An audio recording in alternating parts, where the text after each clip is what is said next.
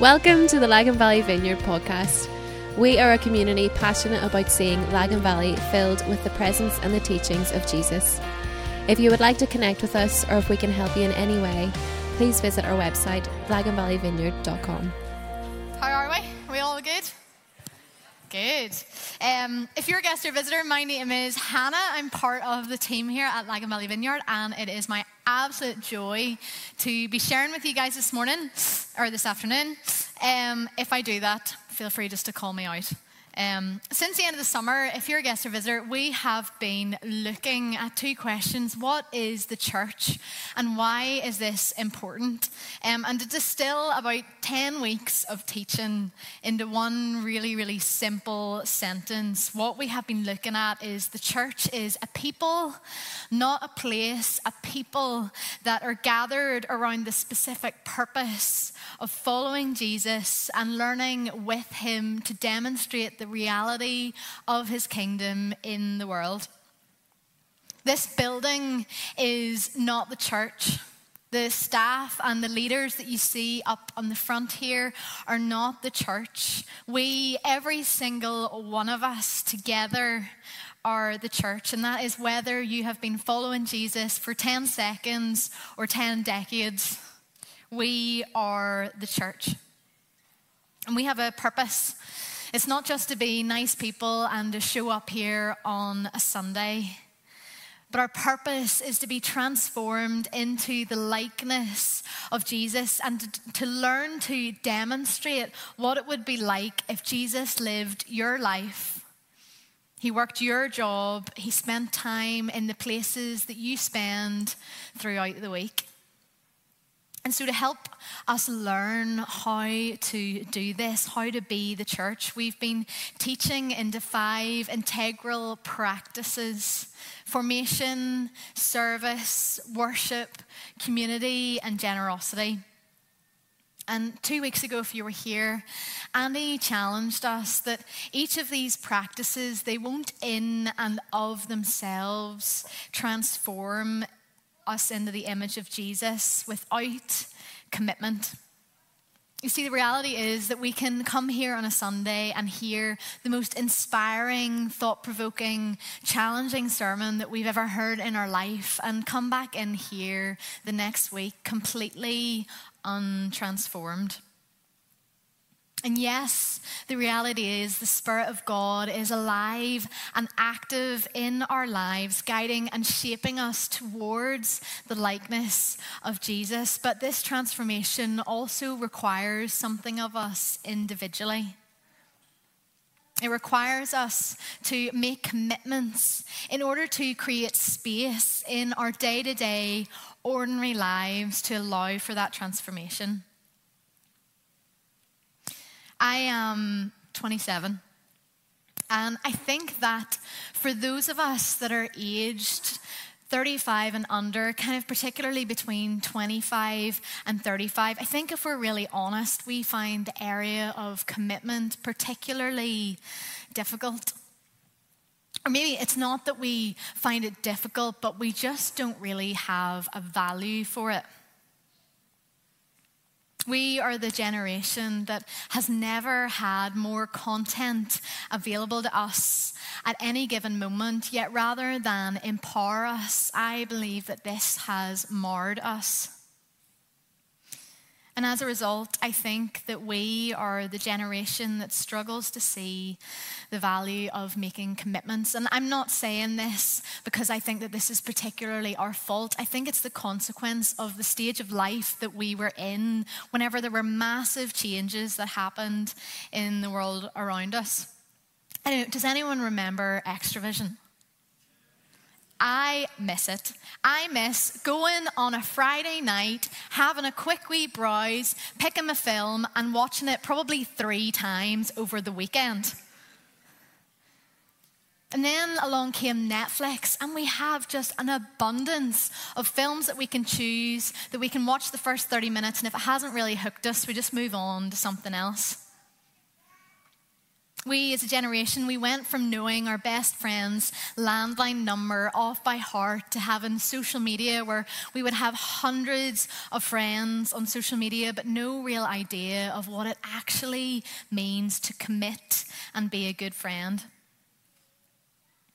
Our access to unlimited content has developed in us a value for minimal commitment.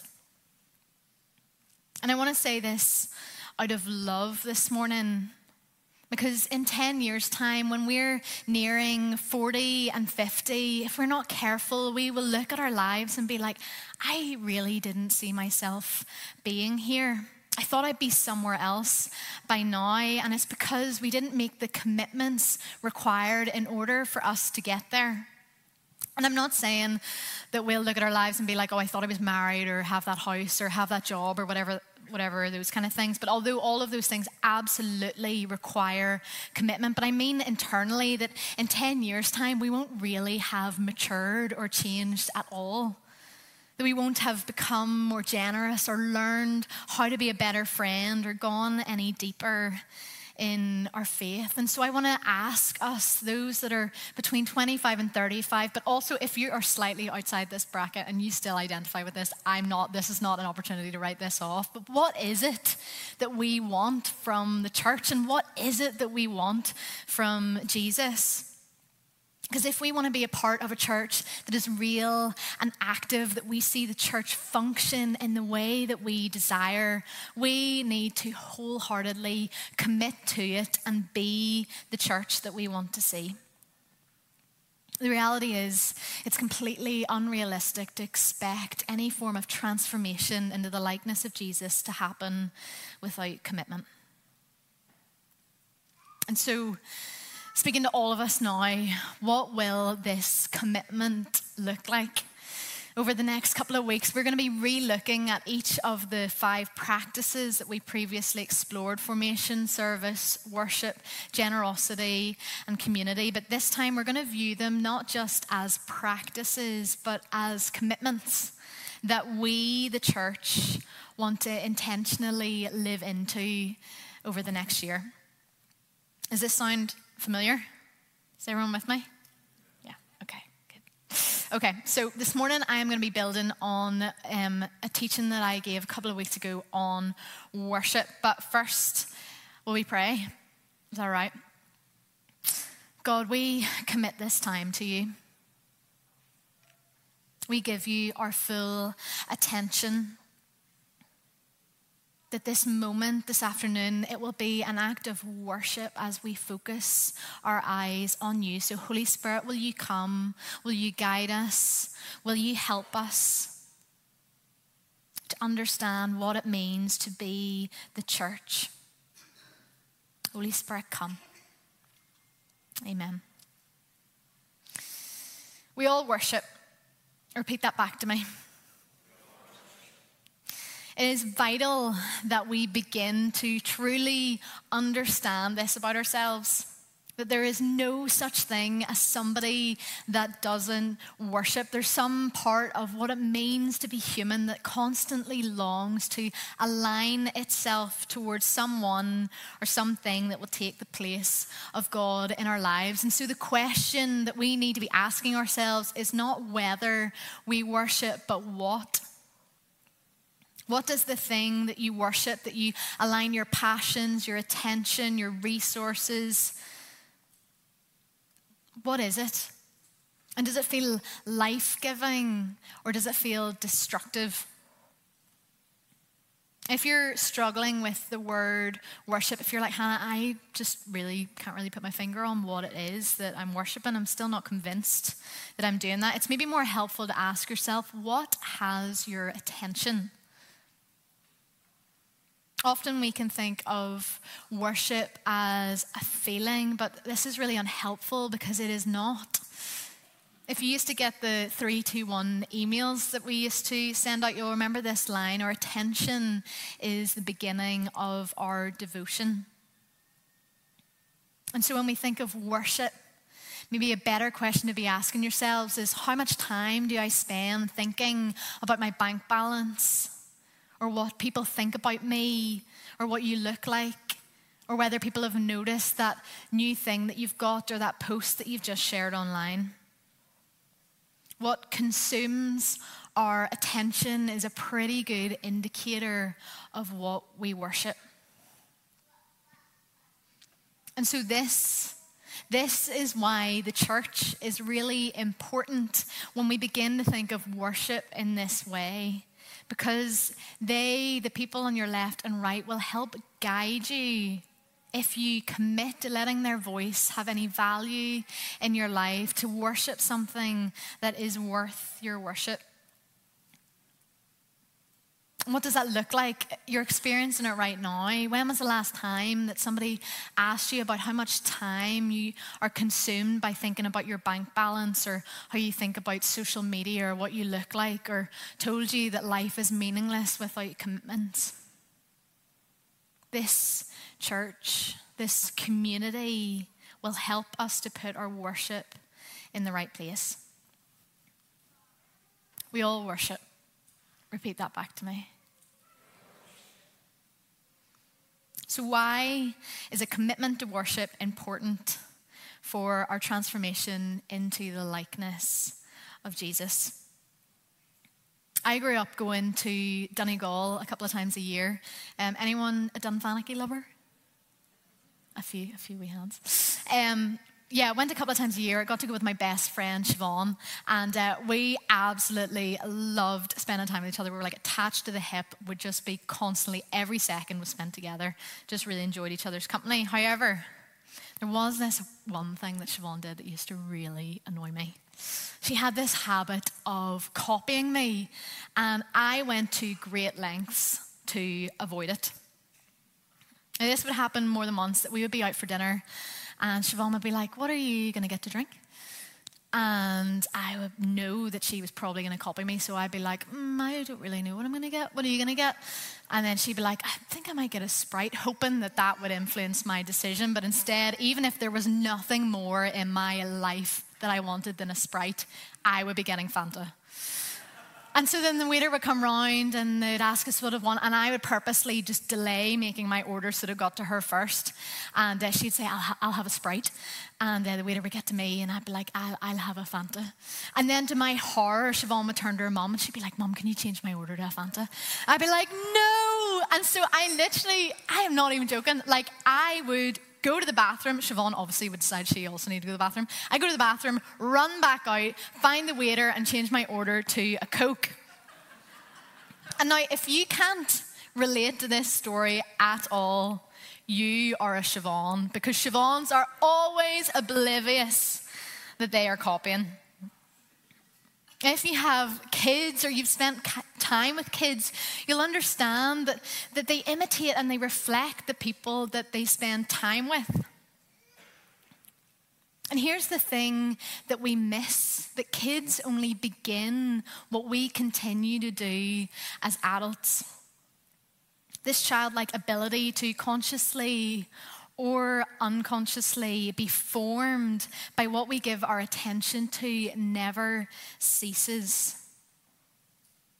And this is a really good and beautiful thing, depending on what has our attention, right? There's a theologian called G.K. Beale, and he writes this: "What people revere, they resemble, either for ruin or restoration. What people revere, they resemble, either for ruin or restoration." And in other words, we become like that which we worship, or that which we give our attention to. And this is part of our very human nature. And we see this in Genesis 1:26-27, when Scripture is telling us about why and for what purpose God created humanity. If you have a black Bible, it is page 1. If you want to turn there. So Genesis chapter 1, verses 26-27. Holy Spirit, come. Then God said, "Let us make mankind in our image, in our likeness, so that they may rule over the fish in the sea and the birds in the sky, over the livestock and all the wild animals, over all the creatures that move along the ground." So God created mankind in his own image. In the image of God, he created them. Male and female, he created them. What we see is we were created in God's image in order to reflect his character and his glory and to fill the whole earth with it.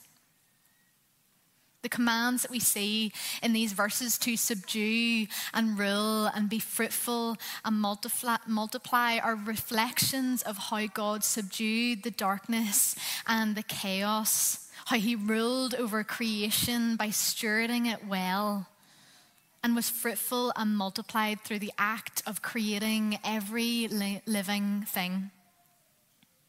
And a couple of verses later, we see that resting is another important command given to us that is a reflection of God's character.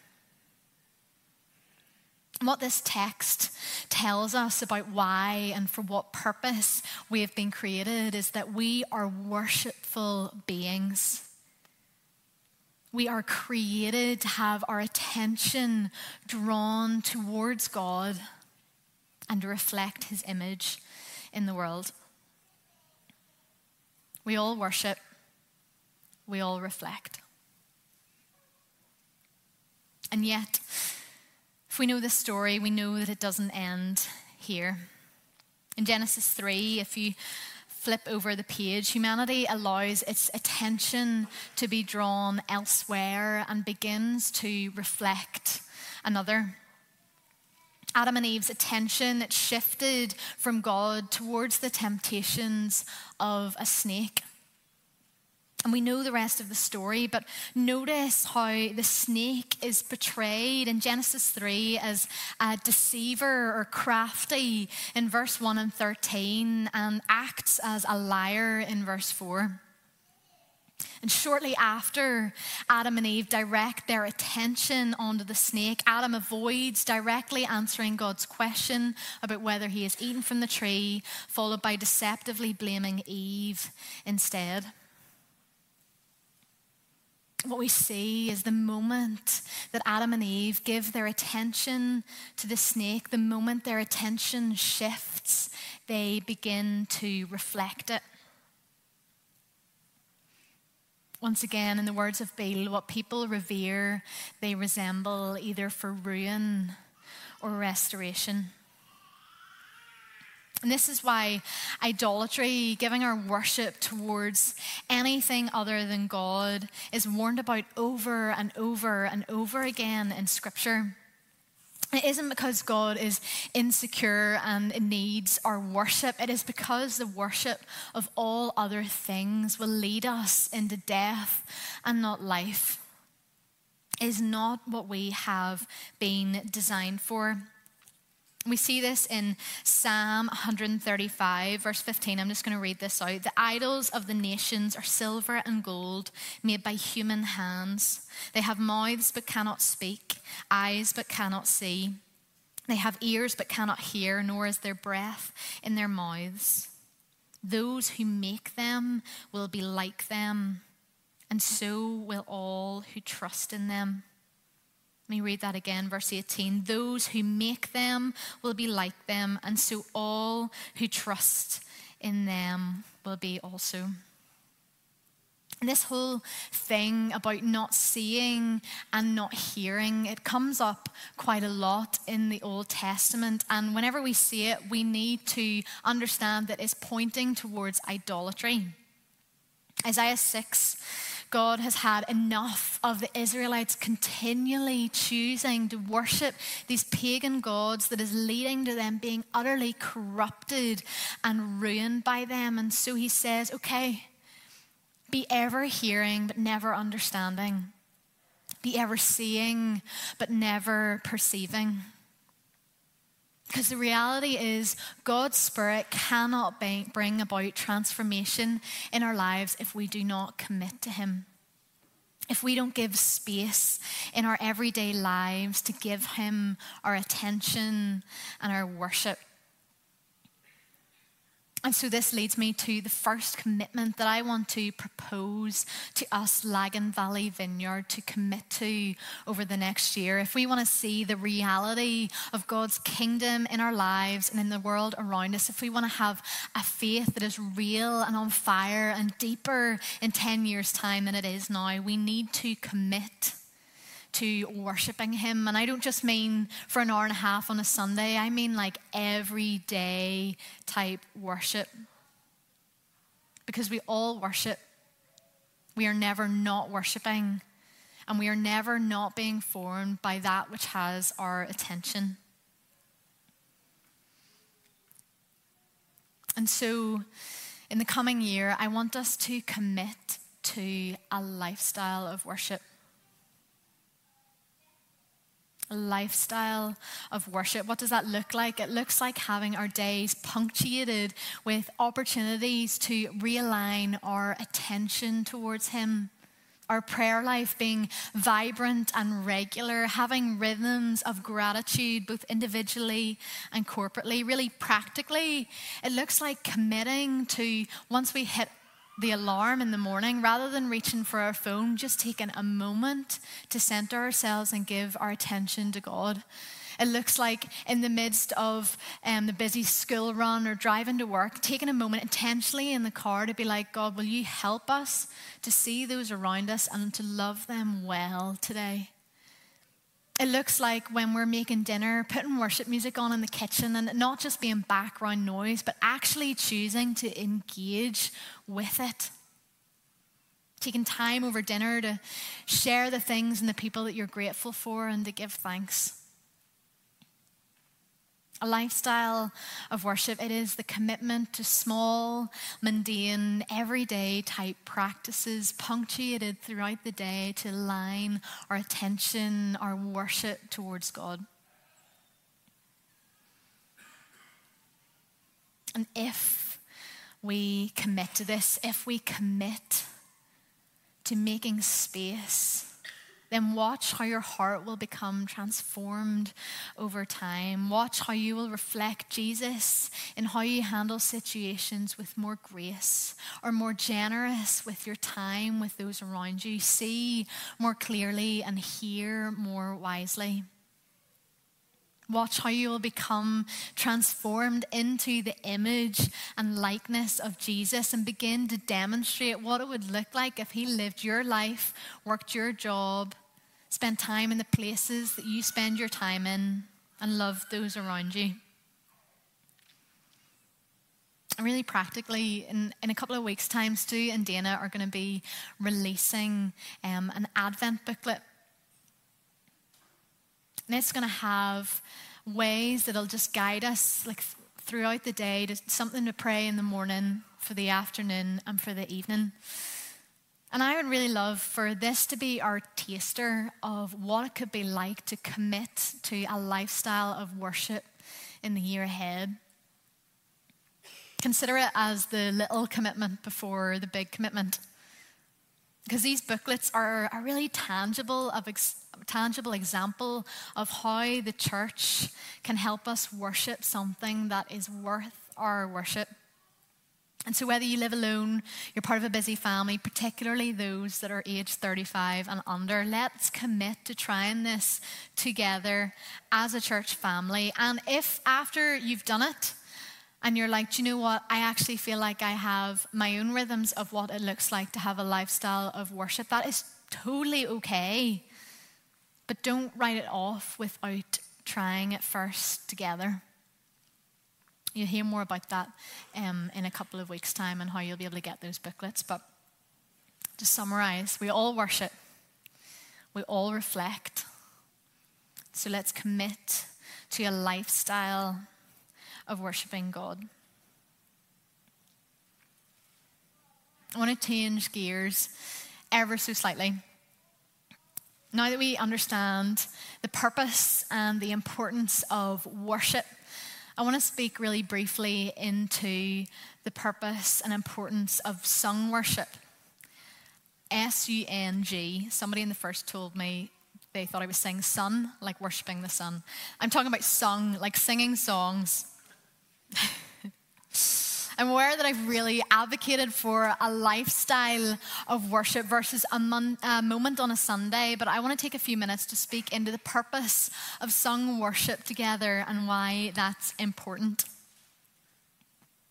You see, sung worship really simply is a practice of worship as a whole. And so once we understand the whole idea of worship, we're able to zoom in and understand better this particular practice. Sung worship, singing songs, it's modeled throughout Scripture and the history of the church. Following the Exodus, Moses and the Israelites, they sang a song of praise together. Israel sang songs in the tabernacle and the temple in 1 Chronicles. And the Psalms, this whole book, instructs us how to raise our voices in sung worship in seasons of joy, of sorrow, of praise and lament. In the New Testament, Jesus and his disciples sang a song together following the Last Supper. Paul and Silas, they sang hymns in jail, and Paul instructed the church of Colossae to sing psalms, hymns, and spiritual songs to God. And really simply, the fundamental purpose of sung worship is exactly the same as our lifestyle of worship. It is to give worth to God, to fix our attention on Him. The songs that we sing, they're like vehicles that help us to recognize God's presence within and around us. And so just as we need to be careful with worship in general and what has our attention, we need to be careful about what has our attention whenever we sing worship together. Because the moment that our attention shifts, the moment that we make worship about anything other than fixing our attention on God, we have deviated towards the worship of something else. What is it that has your attention whenever we sing together? See, the reality is it's possible to sing worship songs to God but not actually be worshiping Him.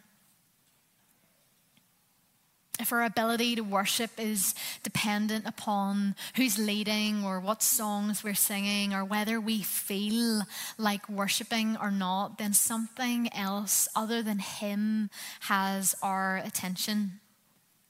If we pay to go to worship conferences or we sit down after a Sunday morning and think, I didn't really get a lot from that, or I got loads from that, we've actually made it about ourselves or the people and the platforms that are leading us, and we've deviated from simply giving Him worth. People get caught up all the time on things like whether we should have lights on stages or not, what instruments should be playing and shouldn't be playing, how loud the volume is or shouldn't be. The reality is this stuff doesn't matter whether it's there or not. What matters is that when we worship, our attention is on God. And the singing of songs together is an age-old practice of how the church does this. What is the purpose of sung worship? Sung worship is simply a practice of worship, and so the purpose is fundamentally to give worth to God.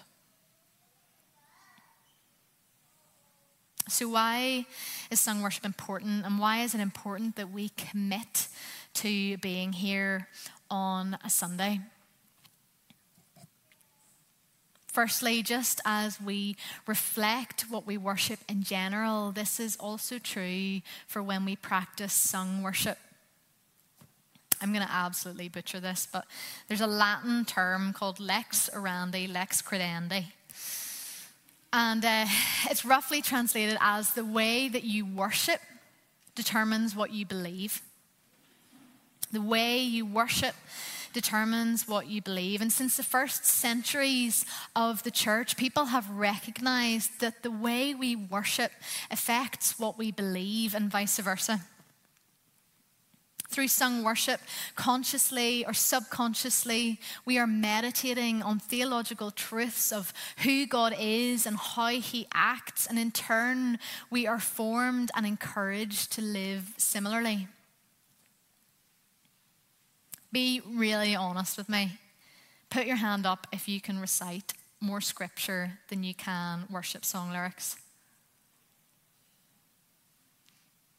I have just finished studying 6 years of kingdom theology with WTC, 6 years. And I can honestly, hand on my heart, say that I can recite more song lyrics than I can scripture.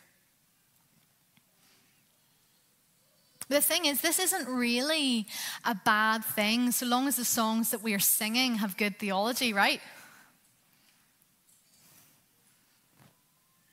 When our worship teams are choosing the songs that we sing on a Sunday, they're not picking them because they really like the melody or the guitar riffs. We choose them because we believe that these songs are communicating something that is worth communicating. I don't have time to go into it right now, but there's songs that we have axed because we just don't think the words are good. That they're not building and forming a good theology in us as a community. And this is a really live conversation that whenever we look at singing a new song on a Sunday, we ask the question, what is this teaching us about God? And what is this going to form in our community? Our times of sung worship, they are so important because they are formative. These songs form what we think about God, which in turn forms how we are transformed into his likeness. Songs are formational. Second point and final point. Sung worship is important because it plays a huge role in encouraging and edifying the church. Edifying really simply means to challenge or to instruct. These moments when we come together to sing worship together and lift up one voice, one sound together are not just formative for us individually, but collectively. And in Colossians 3, verse 16, Paul writes this, "Let the message of Christ dwell among you richly as you teach and admonish one another with all wisdom through psalms, hymns, and songs from the Spirit, singing to God with gratitude in your hearts." It's really easy to miss this, but notice that it's through our singing of hymns and songs and psalms that we teach and admonish one another. Paul is saying that when we gather to sing, it's not just about you and God, it's about us and God. And in fact, in 1 Corinthians chapters 11 through 14, Paul explicitly warns the church that focusing on God does not mean becoming unaware of everything and everyone present. And this might not be something that is deeply formed in us whenever we think about our times of worship. The reality is that this has a lot to do with so many of our worship songs singing about me and Jesus and not us and Jesus. And I am not going after me and Jesus songs at all. Like there are moments where these songs are incredibly important, particularly moments of response where we are taking a moment to intentionally just ourselves before Jesus to respond. But singing too many of these songs, they subconsciously form in us that these moments of sung worship where we gather are more about individual than collective worship. And I don't know if CCLI will come hunting us down with a lawsuit or not, but James and I have been hemming and hawing about changing some of the lyrics of the songs that we sing from me to we. because we just think it would be really helpful for us to grasp more fully that our times of worship are collective, not individual. And so you'll actually notice when we come to respond this afternoon, I've asked Lucy to change some of the lyrics. And it is my prayer that this doesn't catch us out, but instead will help us to realize that we are lifting our attention together towards God, encouraging and spurring each other on to point our worship towards the one that is worthy. I'm kind of running out of time here. Do the worship team, do you just want to jump up? I feel like I need some accountability up here. Our times of worship are important because they are formative and because they encourage and edify one another. And so your commitment to being here, to worshiping together on a Sunday involves and affects every single one of us. And so similarly, your choice not to be here on Sunday not only affects you, but all of us.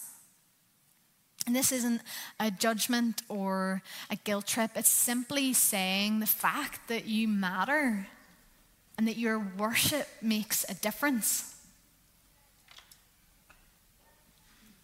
Because whenever we gather together and sing songs of worship, this atmosphere shifts. And it has absolutely nothing to do with this building and absolutely everything to do with us coming together and fixing our attention on God. There's something happens that when we come together expectant to experience and spend time with God, that an atmosphere of faith rises in this place that makes things possible that don't feel possible in other environments. And this atmosphere is utterly incomparable to any type of worship that you will find on YouTube or any concert that you pay to go and see without your church community gathered around you on your left and on your right. If you're able, will you stand?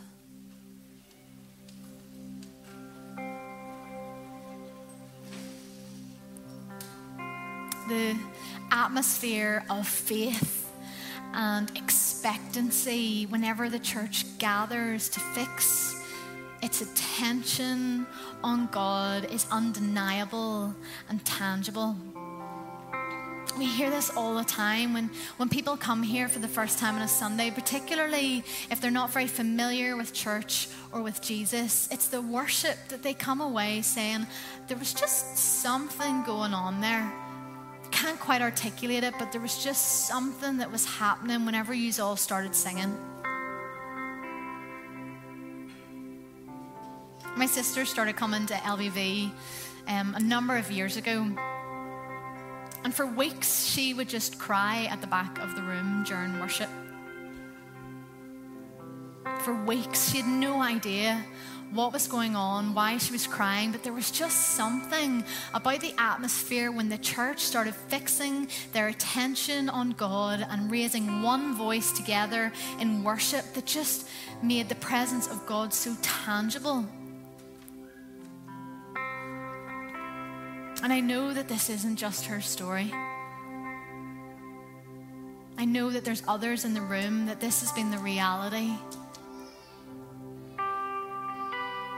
When we worship, the atmosphere shifts and changes. Things become possible that didn't feel possible before. And so if our first commitment is to a lifestyle of worship, I want to propose to us that our second commitment, which is inseparable from the first, is the weekly practice of sung worship together. A commitment to showing up to worship with this church week in and week out, to showing up in the seasons where the songs that we maybe once loved to sing feel difficult and heavy. And if we were left to our own devices, we would maybe set them down.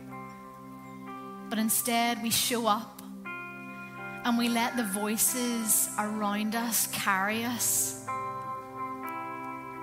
A commitment to showing up whenever we don't want to, because we're not scared of our worship being costly, when it's being pointed towards the one who is worthy of our worship. A commitment to showing up because we know that on the other side of commitment is transformation. I have spoken for far too long, and I feel like the only appropriate way that we can respond this afternoon is to take a moment to do just that, to worship Him, to practice what we have the privilege of doing together every Sunday as we gather together and lift up one voice and one song. So let me pray for us and let's worship.